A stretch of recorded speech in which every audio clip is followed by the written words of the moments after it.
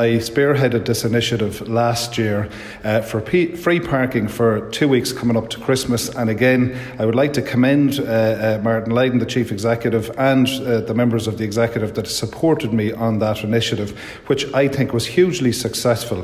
Free parking sends out the right message from Sligo County Council to the business community and to all the shoppers in Sligo that they can come in for the last 2 weeks, do their shopping in Sligo, keep the money in Sligo. It is hugely important for the local economy, and I would ask them at this late stage to row back. Think of the business community, think of all those people. We had a very successful Christmas here in Sligo last Christmas, and I'm hoping that will be repeated this year. So I'm asking the council to row back from their position and to consider strongly 2 weeks free parking, the initiative that we introduced here last year.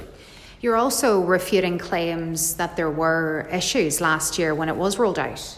There's always issues, Catherine. That's just life. But it was hugely, hugely successful. It was hugely, hugely welcome. When I heard this morning on the radio that it wasn't being considered this year, I got 15 calls from people involved in business in Sligo and a number of people that are just shoppers in Sligo. So I think it was an excellent initiative, and I think it should be repeated. And it's not unique to Sligo. They're doing it in other towns and cities right across the length and breadth of Ireland. So it does work, and it is hugely necessary for the benefit of the local economy, because a lot of traders are still finding it very, very difficult at the moment, and they need as much support and encouragement from us that are elected officials in Sligo County Council.